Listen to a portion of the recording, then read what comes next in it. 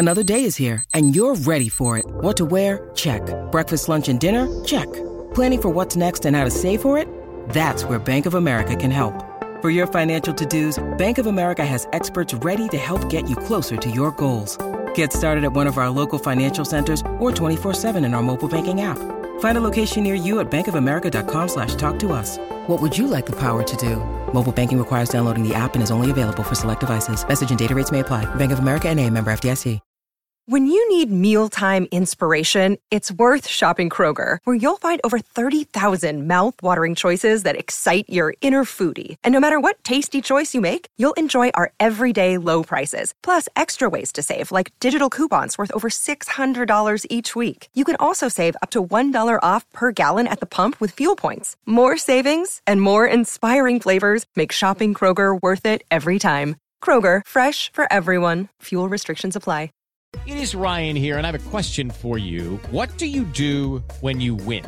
Like, are you a fist pumper, a woohooer, a hand clapper, a high fiver? I kind of like the high five, but if you want to hone in on those winning moves, check out Chumba Casino. At ChumbaCasino.com, choose from hundreds of social casino-style games for your chance to redeem serious cash prizes. There are new game releases weekly, plus free daily bonuses, so don't wait. Start having the most fun ever at ChumbaCasino.com. No purchase necessary. VGW Group. Void where prohibited by law. See terms and conditions. 18+.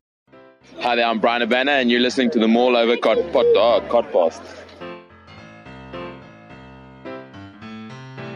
Hello and welcome to this week's Mall Over Podcast, the only rugby podcast that gives you the news, views and opinion on the weekend's rugby action, all with a West Country accent. You can find us on Twitter. We're at Mall Over Podcast, Mall Over Rugby Podcast on Facebook, and you can find all of our podcasts on Apple Podcasts, lots of other podcatchers, but also, as you've already heard, the Sports Social Network. I'm joined this week by the nicest man in Cornish Rugby podcasting, Ben Eustace. How you doing, Ben? Good, thanks, mate. Not got my Dolphins hat on this week. Obviously not. Tua is he still alive? Yeah, I mean, let's not get into concussions, eh? Oh yeah, that's a slippery slope. Are you going to go on the long snapper and talk about concussions now? No, I'm not. No, definitely not. No, I'm not interested. They can all they could have put him back in the game for all I care. And it's a welcome return, first one of the season. To the Housewives' favourite. Welcome back, Phil.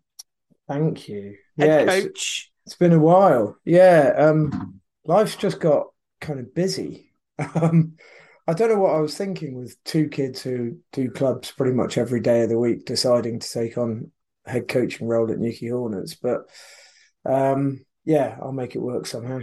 I'm sure you will. And I must admit, I've enjoyed training the past few weeks, and I'm going to continue to train.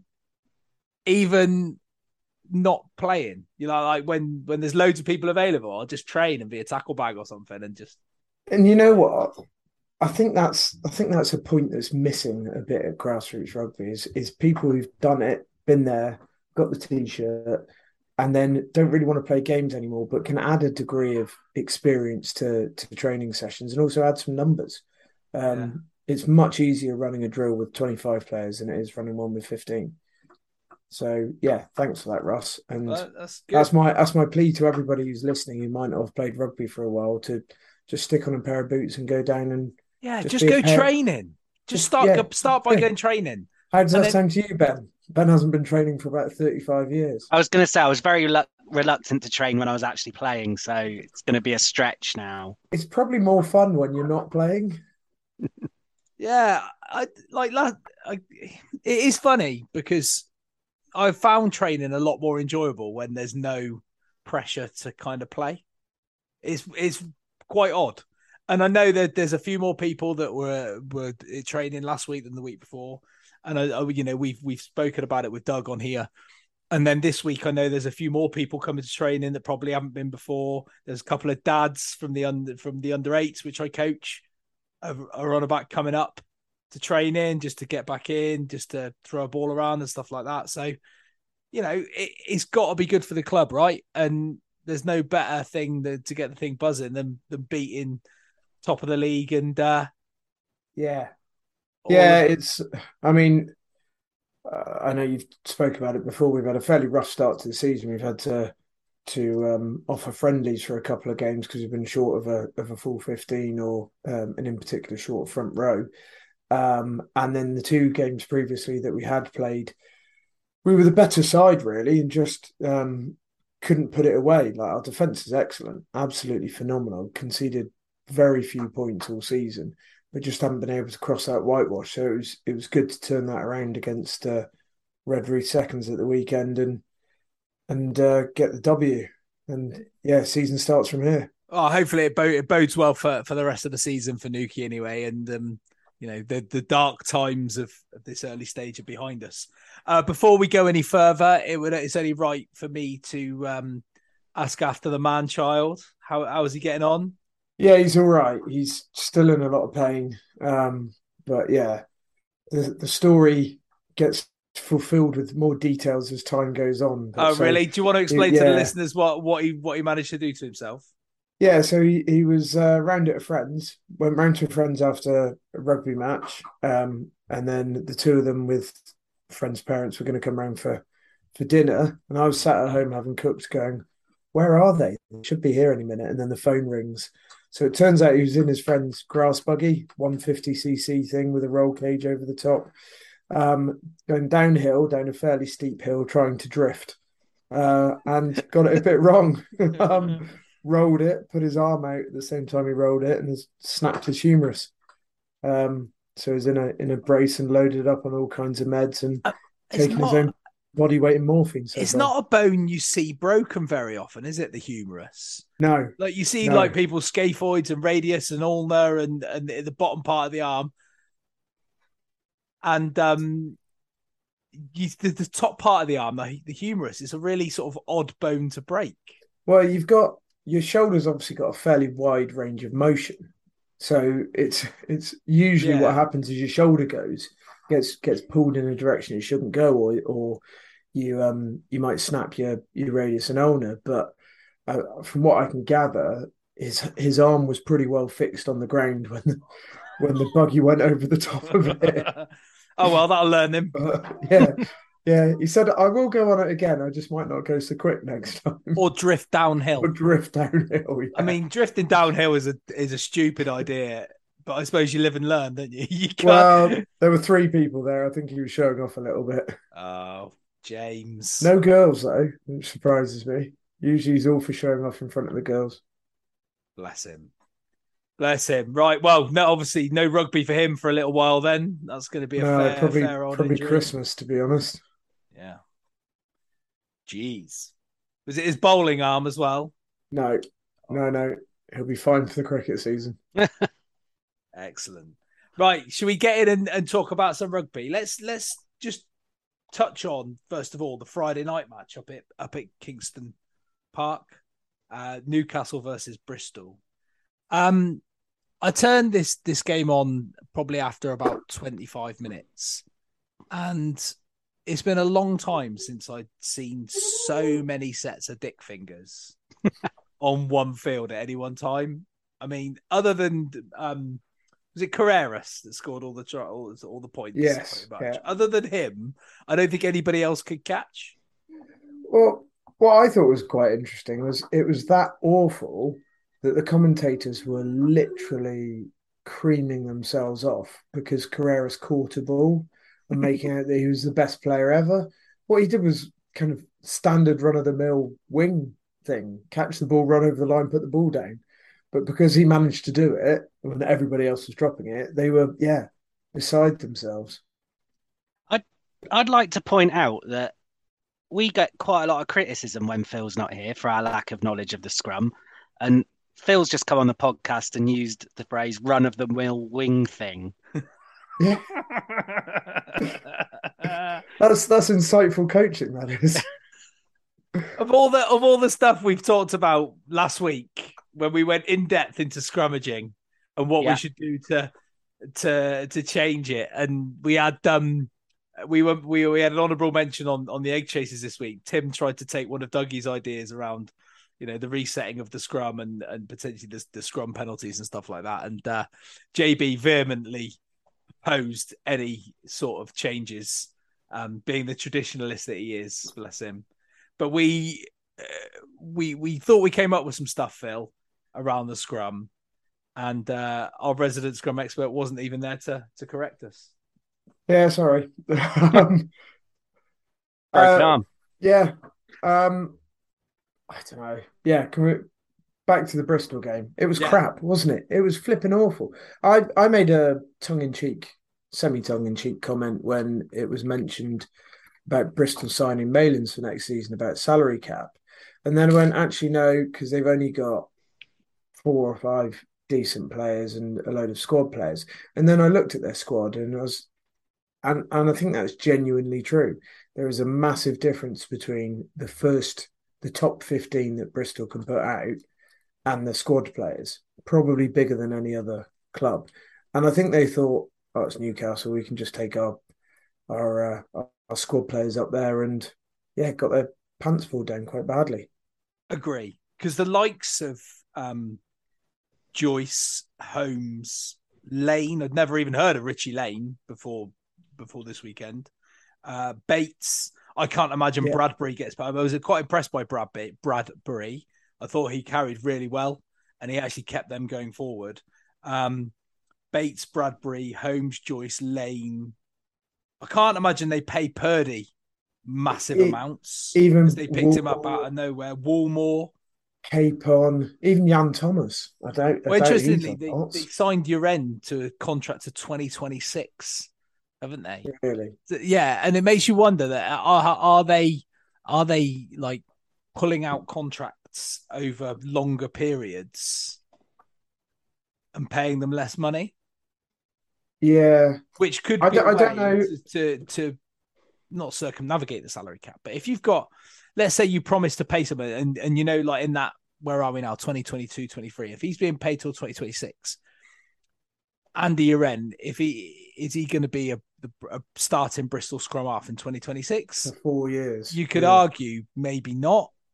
But if they say, right, well, we'll pay you, we'll contract you up till then, and we'll spread those payments out. Actually, by the time it gets to that 5th year, that he might have sort of look and potentially go and sign somewhere else. So it might be some clever strategy going on. Yeah, and how do they handle things like signing on fees? Can they write those off over the duration of the contract?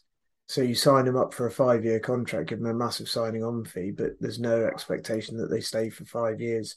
You know they're going to be gone by 3 anyway. So just a way of boosting their income without a way of circumnavigating those cap issues. I don't know. But, I mean, there is... I don't think Bristol have got the squad depth to be doing that, where they're putting in, I don't know, 8, 9, 10 changes from what would be their best 15. What Bristol demonstrated on Friday night is that it's likely they're going to be nowhere near the top 4 come the end of the season. Correct. They've still got that sort of Avengers reputation that they had 2 or 3 seasons ago when they had all those Saracens players on loan to add to a few expensive signings.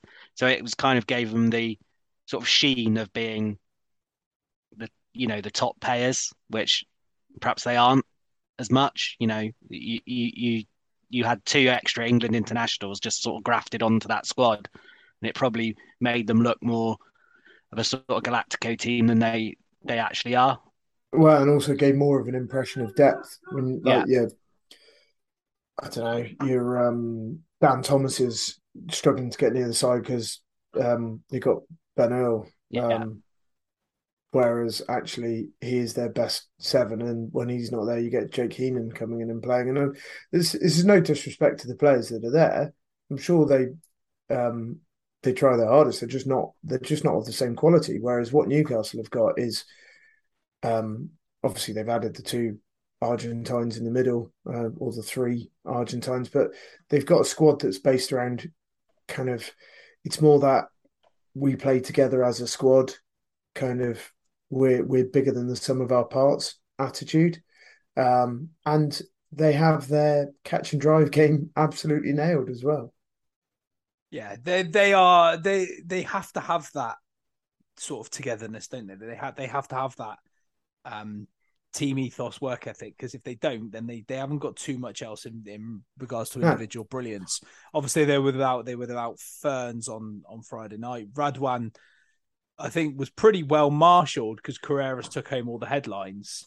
And one of the big pluses I thought for Newcastle was yet again George McGuigan, a hooker. He seems to be having a fantastic season,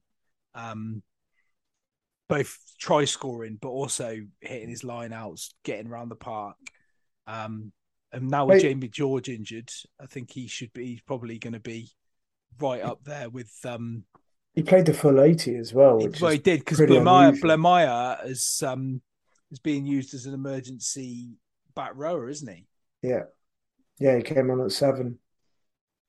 Who was it? And I need to work this out. There was the funny moment in this game where Kyle Sinclair, who didn't have the best of after evenings, to be fair, he got on the wrong side of Luke Pearce pretty early, and I thought for a Luke Pearce refereed game, he was quite fussy in general. But Sinclair got on the wrong side of him earlier, but you heard Sinclair over the mic say something to one of the Newcastle props. He said it was something along the lines of he was giving him a bit of a hard time, and Kyle Sinclair just turned around to him and went, I don't even know who you are, mate. Yeah. Which, for all of his shithousery, that was quite funny. Okay, let's move on from Newcastle, Bristol. A much needed home victory for Newcastle, their first of the season. So that will put them up the table somewhat. Another team without a win this season, Ben, Bath. They lost 47-38 away at London Irish. And I know, Phil, we're going to come on to a wider point of this in a minute. Loader and Hassel Collins both getting hat-tricks. Phil, I think you made the point in the wider group about it doesn't seem to matter who Bath sign or who coaches Bath. They still seem to not really go anywhere and they still appear to be quite shit.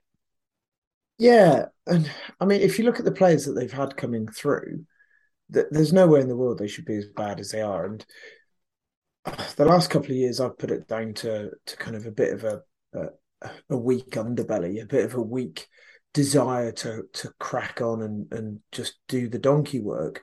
But I think there's potentially something a bit more systemic than that because they've changed.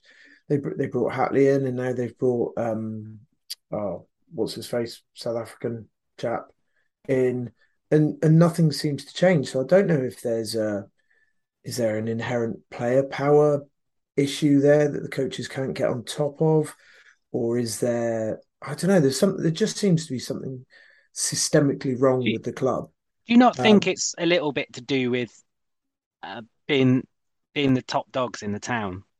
Like Bristol, they're the only dogs in the town. Exactly. It's Bath. Bristol, any other dogs get shot or taken to the pound. But what I mean is Bristol. You got Bristol City. If you play for any of the London teams, you've got all the London football clubs.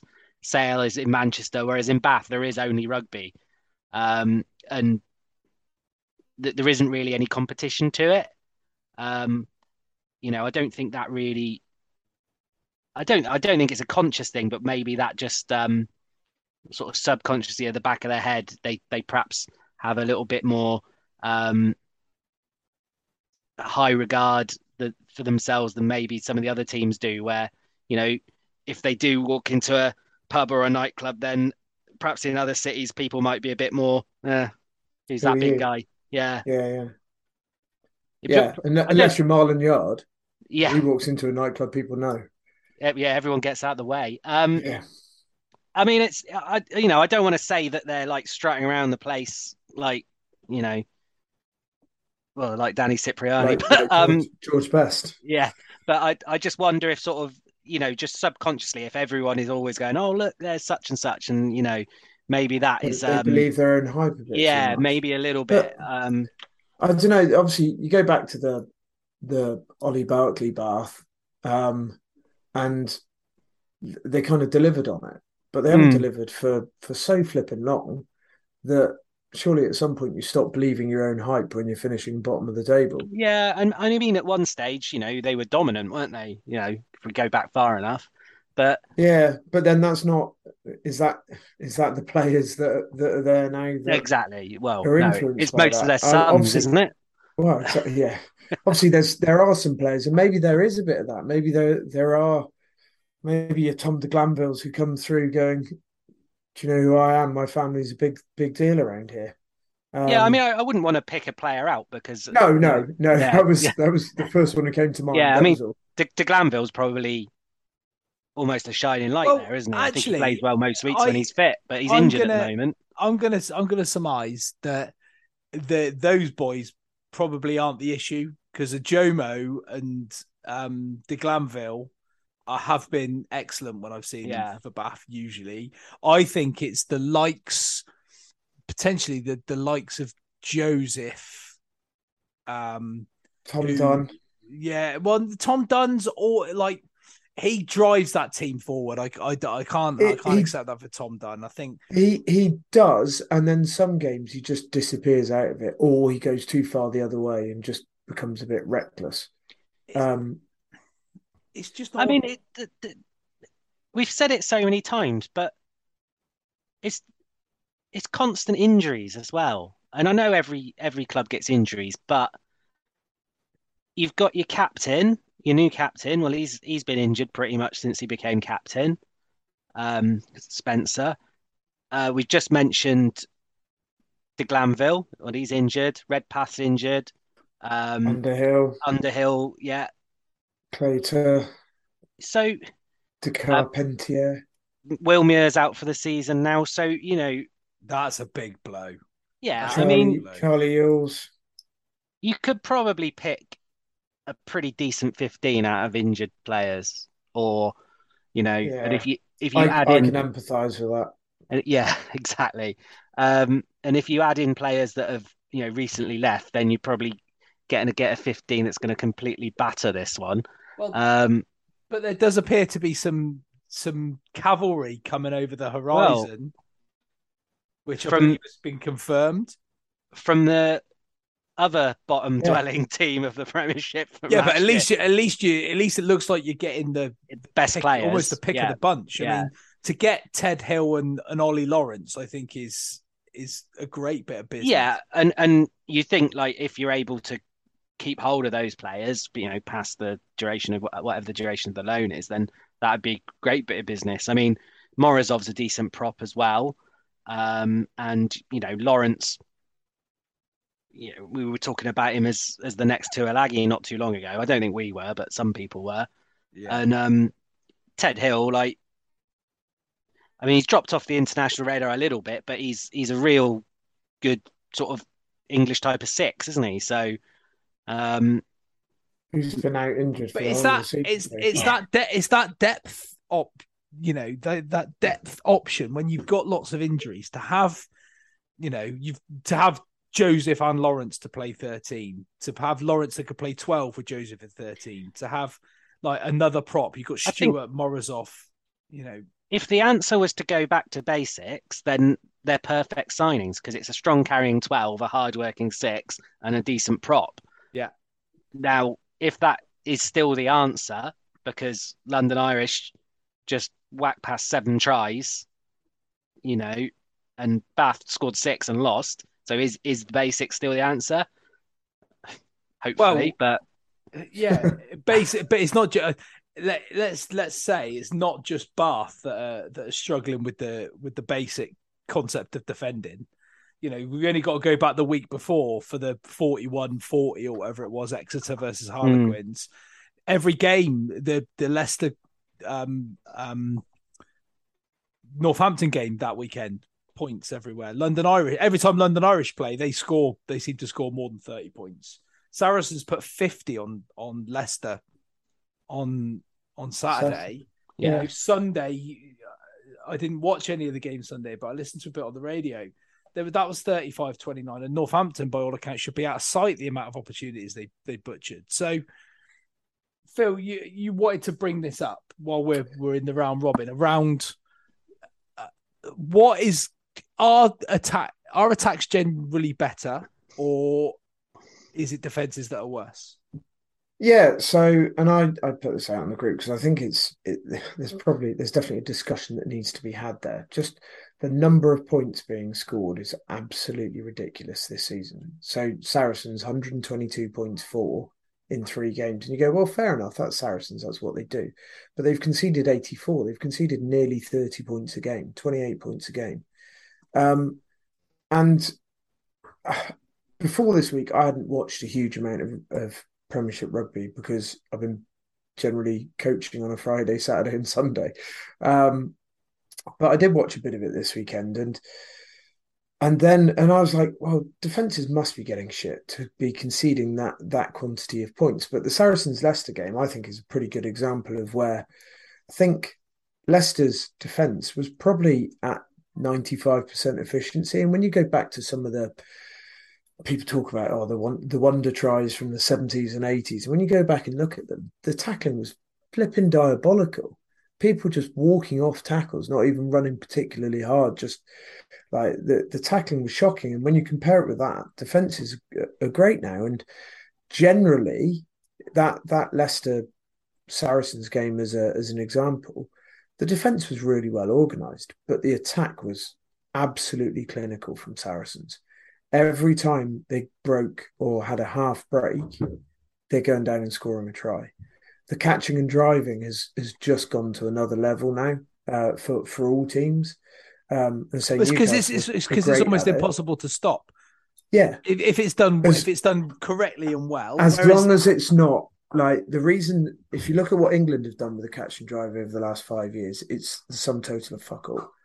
As long as you're doing something other than catch, bring the ball down, hooker comes in, secures the ball, 2 in from either side. As long as you're doing something to change the angles, split that defence, splinter the defence, it is pretty much impossible to defend if you get your drills right. And I think it's just a case that actually some of those drills have been absolutely nailed down. Plus, I'm also wondering, and it'd be interesting to know your guys' take on this as people who've been in the backs more recently than me. It seems to be that, particularly look at the Leicester Sarries game, but also in the Northampton game, Quins, it seemed to be whenever the ball gets outside that 13 channel, there's a 3-on-1 or certainly a 2-on-1, and that leads to a break and a decent distance. It seems that teams are either defending quite narrow, or is it the 50-22 doing what it was supposed to do and dragging more defenders back so that there's less in that primary line? So if you fix your men and get wide, there's opportunities. And if that is the aim, and if that is part of it, it's worked. But I'm not sure I like it.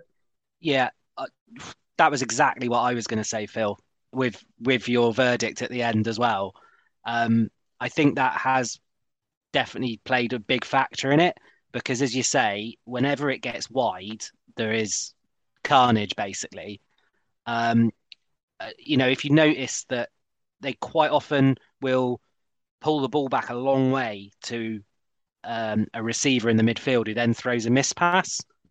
And that's because there's a lot more space out wide. I was just watching some of the Saracens highlights, and the try that Daly made was just bad defending, like 2 missed tackles. But the first try they scored, Watson was in the line, but that was because Burns was back with Stewart covering at the back. So that's where the overlap comes from. So that rule has had its desired effect. But it just means that it makes making that much ground a lot easier, which has the detrimental effect for the viewer, I think, of making it less, because it's more usual, it's less exciting. Well, let's be honest, none of us particularly enjoy watching basketball. Yeah, exactly. I mean, a good example would be 2 weeks ago when Nadolo was getting the ball with so much space, and it was like a cheat code, because even if a defender could get across, once he got ahead of steam, he was going to run over them. Whereas back sort of 5 years ago, perhaps, his opposite winger, even if he was half his size, would have been stood in his pocket by the time he got the ball. And and I think the Saracen style of defense that was so successful, I think the way round that was always to get the ball wide.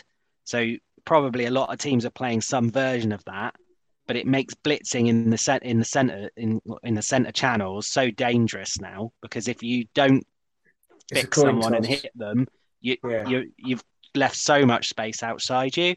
And I think the rucks are being really heavily refereed as well. You see players now getting pinged straight away if they're not rolling away, so the ball's quicker as well. And Yeah. with more penalties, that gives more opportunities to kick the ball into corner. And as Russ, or was it Russ or you just said, the rolling maul then comes into place, or the maul. There's not a lot of rolling anymore, but you know, Is there also a point then, talking about the blitz? There's been a number of That's tries. not 1942. No, either. no, true.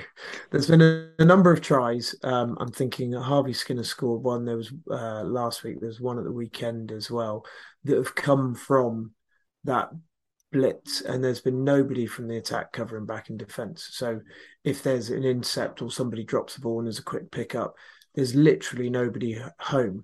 Are the attacks committing that fully to getting the ball wide that there's almost no sweeper there to cover? It's an all or nothing play from both sides. Well, I suppose that it's almost a risk worth taking, because if you get your interception wrong, you're going to get a yellow card.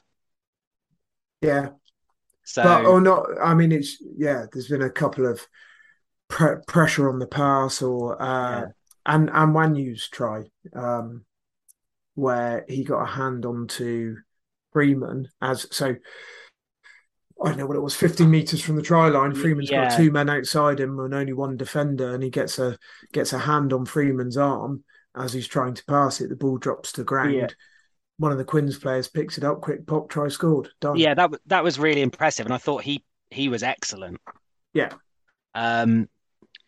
So what you saying, like, that's an opportunity for the defences? Well, I'm saying that the attack are committing so hard to getting in those wide channels with two or three players to make a 3-on-2 or a 3-on-1 that actually, if the defence can get that right, there's an opportunity for a breakaway try there. I think when the attack is organised, they're going a long way back to do it. Whereas in that situation, Saints had got a little bit carried away because they'd conceded an early try, and they were trying everything, weren't they? And Quins took advantage. But yeah, you're right. You've got to just, I suppose the defensive team has just got to cause as much confusion as possible. Can we just talk quickly about Alex Mitchell butchering the try? Because this haunts me. The triple dummy. Broke the line. I can't even remember how it happened, but either he broke the line or somebody else broke the line and passed to him. He's running straight at the 15 with two players to his left, so on the good side to pass to, one player on his right. Triple pump fake, none of which got bought by the fullback, and then got creamed in the tackle and then turned over. That was it was said on commentary, but that was very good play by Tyrone Green. Yeah, it was. One for Eddie there. One for Eddie, indeed. It was very good play by Tyrone Green, but there's no way in the world he should be given an opportunity to do that. And I think that non-try illustrates something else as well, in that came from a break by Hutchinson, I think it was, who then fed Mitchell on the inside, and they're getting the ball out wide and they're making a break, and then because they've missed a couple of players, you've then got players running that inside support line as well. So when the winger does make 40 meters, he's got players on their feet that can, run that sort of scrum half line almost that New Zealand used to be so good at, which allows the offload. Oh, so from a defensive perspective, what's the solution then? Is it that you go back to, instead of having two in the backfield, you almost go back to 1 and 2 halfway back, but then you're leaving yourself exposed to the 50-22, but your wingers have got a chance to get up into the line and be that extra player? Like, First of all, we got to decide whether this is a good thing. Is this a good thing for rugby? Because there's more. Everybody wanted more exciting rugby, more tries, which personally I don't see as a good as a positive. But it's not like they're all selling out, is it? In the grounds. No, and what I love about rugby, and what we all love about rugby, and people will argue this, but is there's so many different ways to achieve a result, right? And defensively, like celebrating, you mentioned something about the Hornets very early on there, Phil, and something which I've always been proud of in most of the teams that I played in is that defensively you sort of start like champion. You start with a solid defense. You make yourself really hard to beat, and then everything comes from there, like your platform. And the old adage of championships are won by defense, games are won by attack. Yeah. And and credit to the players at Newquay. I haven't done any work on defence because I look at it and I go, I don't need to. You guys know what you're doing. But the praise that, like last weekend, the BT Sport commentary were busy praising this new defence coach that Exeter have got. And they were praising him early in the second half, where Exeter were getting torn to shreds and not laying a glove on Harlequins. And it 4 games, 111 points against. Someone said it early on. You still do get big chunks of games with good defence, but it's a lot easier to pull it apart. With smaller opportunities. I mean, I don't want to belittle either of the teams in the Leicester Saracens game, because the Saracens' job was not easy. They were just very good at it. Can I ask a question about Leicester? Well, you've taken us very nicely back to Leicester Saracens, which is great, considering we're bouncing around all over the place. But I just wanted to ask, Handré Pollard for Leicester, have they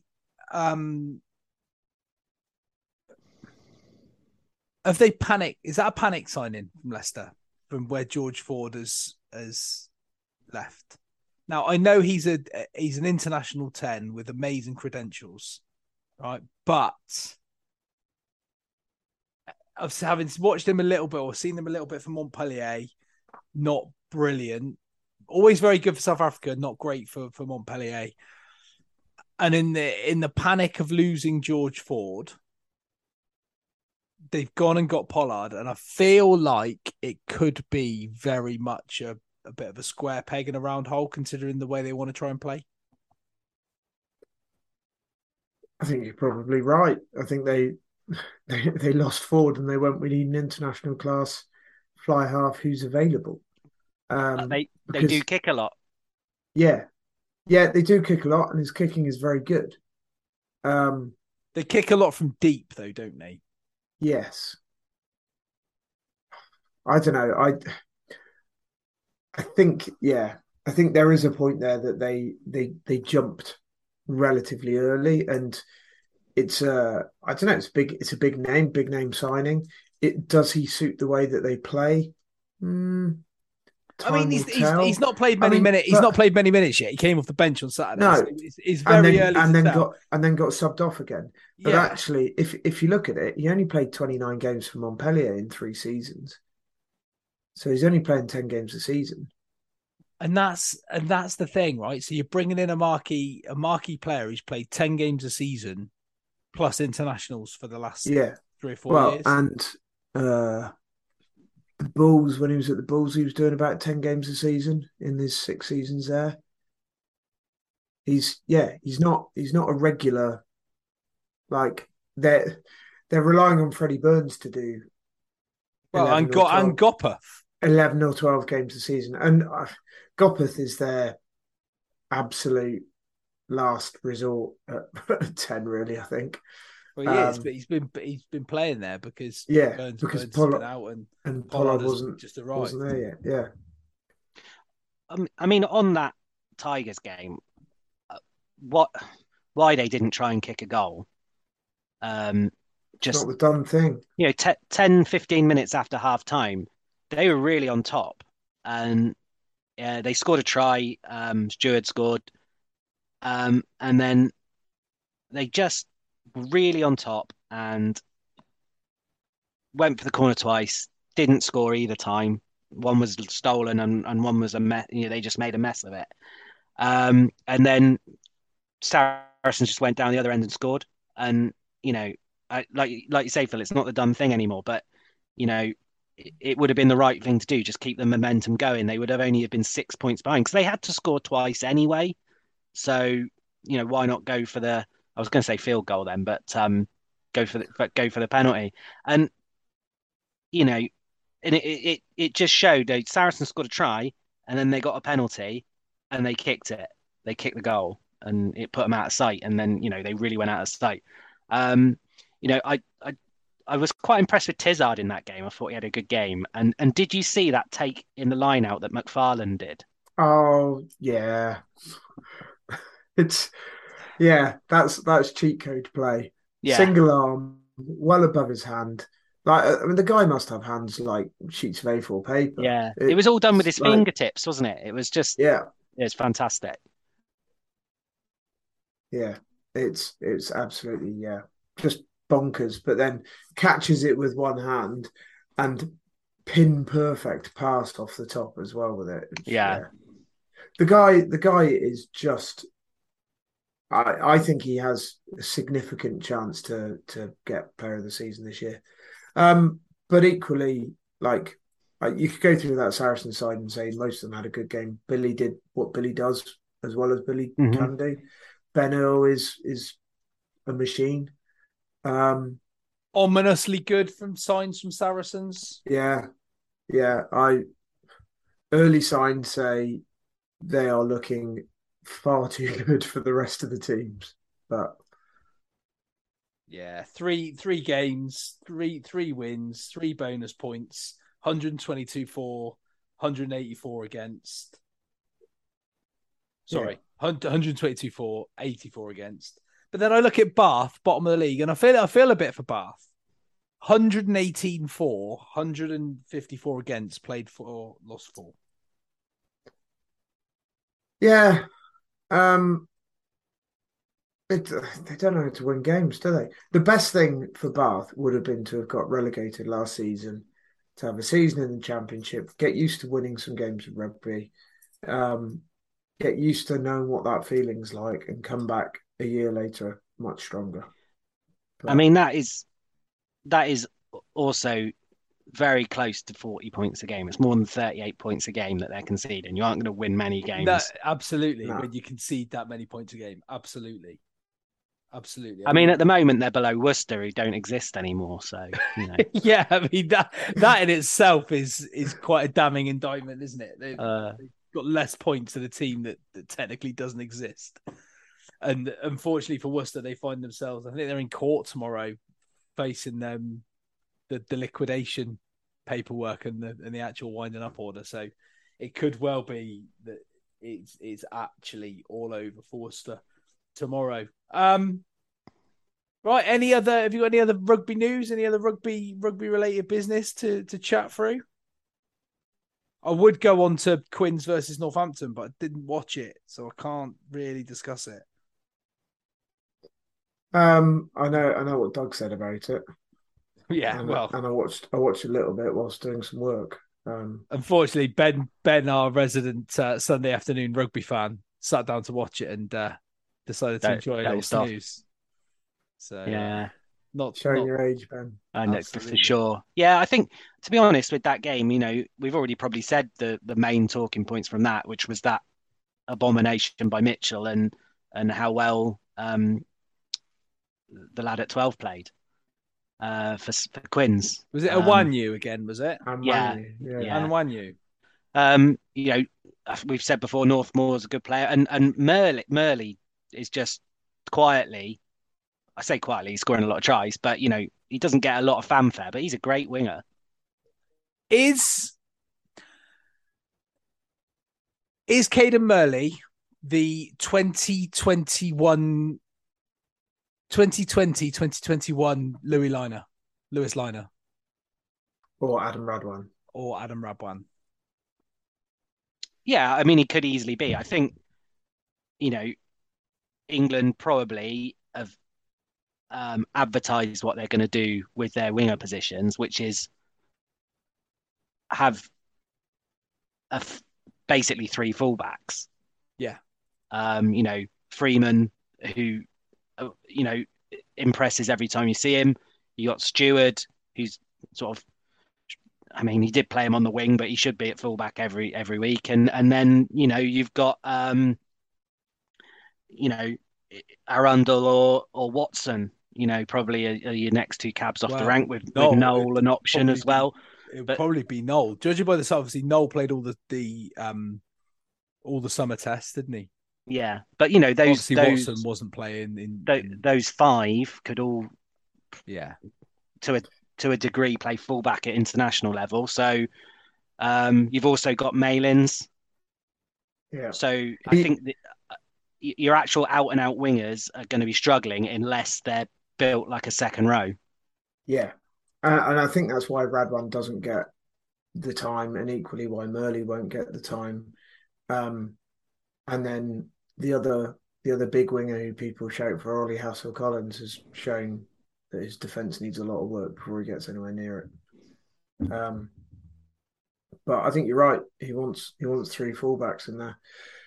I mean, personally, I'd give up on Watson, because the chances of him lasting anywhere near long enough are just I think we've got so many people there now, Phil. We've got so many excellent players. Yeah. Anthony Watson was a superb rugby player. He might well still be, right? But over the last 2 years, we haven't seen it because he's always been injured. Whereas, and you could say the same about Tuolangi. The difference with Tuolangi is there's nobody else. We haven't got an embarrassment riches at 13 or 12. Yeah. No. I mean, I personally, with Watson, I think he's got so much talent that, he's worth persevering with. I mean, if you were to pick an England team tomorrow, then no. But if he's still playing well in February, then I wouldn't. I think he needs to have consistent games for Leicester. He needs to play for Leicester regularly between now and Christmas. Yeah, exactly. Stay fit and excel.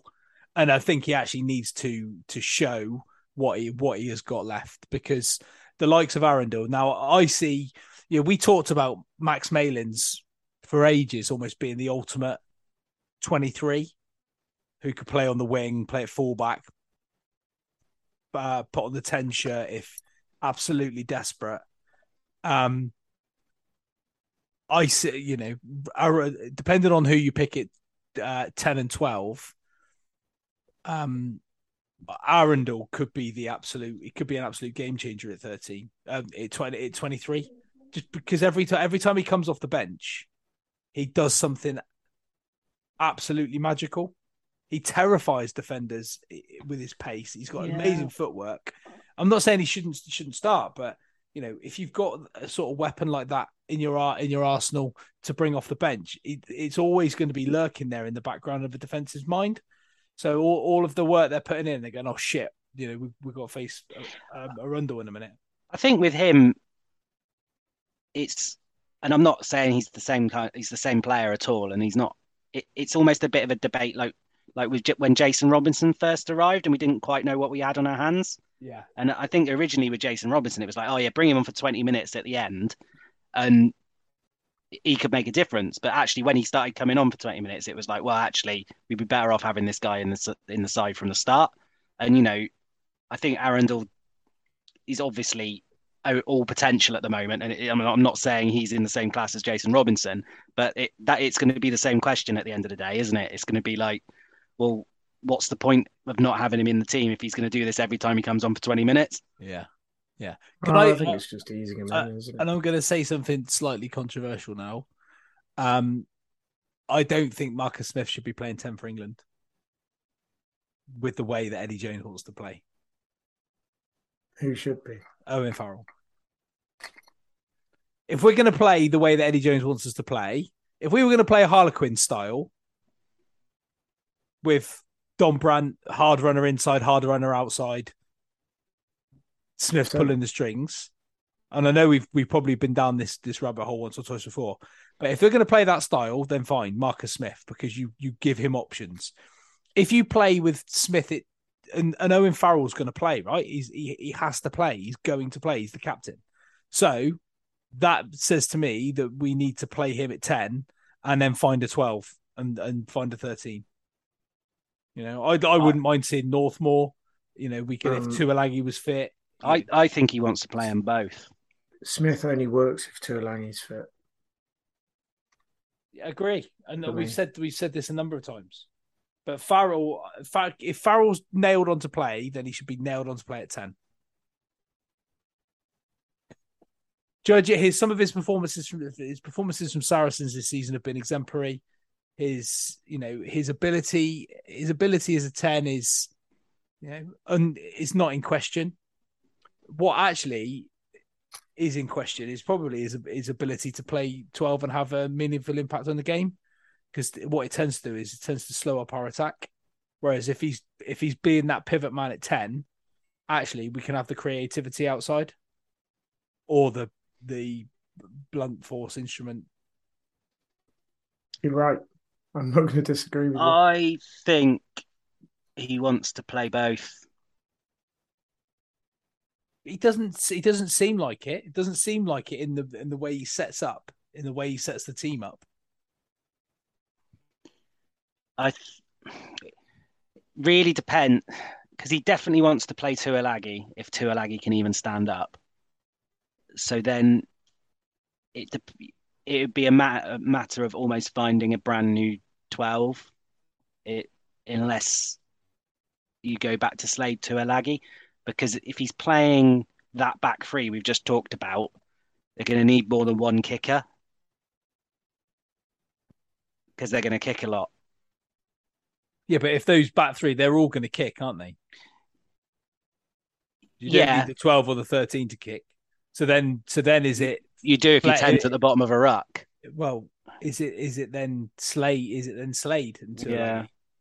Or you give it to Tuilagi and you go through another ruck until your 10 gets out. Yeah. Moral of the story is it's still a mess. Like all of us with only one person on the team, we can kick have to do. Yeah. Yes. Okay. Cool. Any other rugby related stuff from you guys? Nope. Right. Nope. Let's get into some any other business then. I've no idea how long we've been going, so let's get into any other business. Phil, you've not been here for ages. Thrill me. You know what? I'm going to really struggle because you guys have discussed all of my any other business and all the other things that have been going on in my life. Any other business? Yeah. It is basically rugby and injuries. That's my life at the moment. But yeah. No, I've run dry. Well, you might be able to help me. Well, in fact, you probably won't be. With my any other business, before I come to Ben, right? At some point on Sunday morning, I coached rugby from 10 to 11. Then I went to the golf club and took Samuel to a golf lesson. Then I had to drive to Birmingham. And halfway through my drive to Birmingham, my left leg started to feel really, really sore. And by the time I got to Birmingham, my knee had swollen up like an absolute balloon. It was red hot. And my calf, my knee, and the bottom of my quad was just completely swollen, like solid. And look, I've been bitten by. Long story short is I've been bitten by a horsefly, right? I get it. DVT. No, I get it a lot. Where I walk back during the Gospel Trail, and if I wear shorts or short sleeve tops in the summer, the horsefly I've obviously got really rich blood or whatever that they like to feast on. But I didn't even feel it. But I'm still, my leg is still swollen now with this fucking bite. And it's an absolute joke. I'm struggling to bend my leg. And so my little bit of any other business is horseflies can eat a dick. Because hopefully that might swell up. You better hope they don't. Well, it might swell up. Yeah. And they are bastards. And they will try to eat your dick. Motherfuckers. Honestly, it was felt like my leg was on fire. and I know what that feels like. From the inside out rather than the outside in this time, though. Anyway, so there you go. Horseflies. Bunch of twats. Ben. The Rings of Power. Is it good or not? I don't know. I look forward to it, and I'm quite enjoying it while I watch it. Is this some kind of Freemasons thing? No, it's the new Lord of the Rings on Amazon. Oh, But no, every then. now No, and- then ev- is the answer. Every now No and idea. again, I'm watching it, and I just think, What the fuck That am I bit- doing watching this? yeah, literally. You're like, that bit wasn't very good. Real people don't speak like that. But I am quite enjoying it, even though I think it might be rubbish. I'm not sure. I haven't decided yet. Ask So Eddie and Matt. Yeah, I will. I'll give you a two-part informed opinion.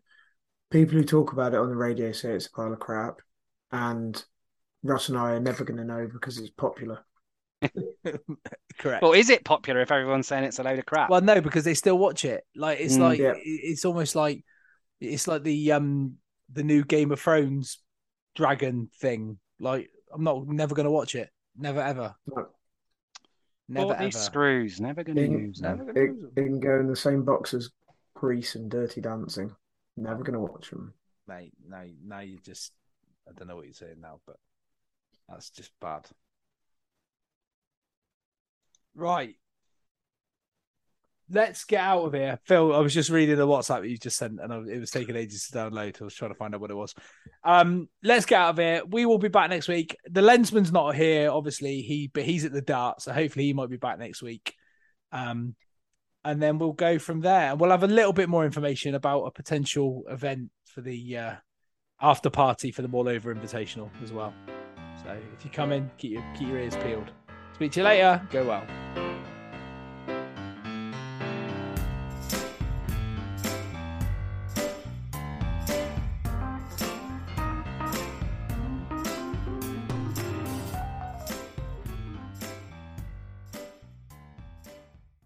Sports Social Podcast Network.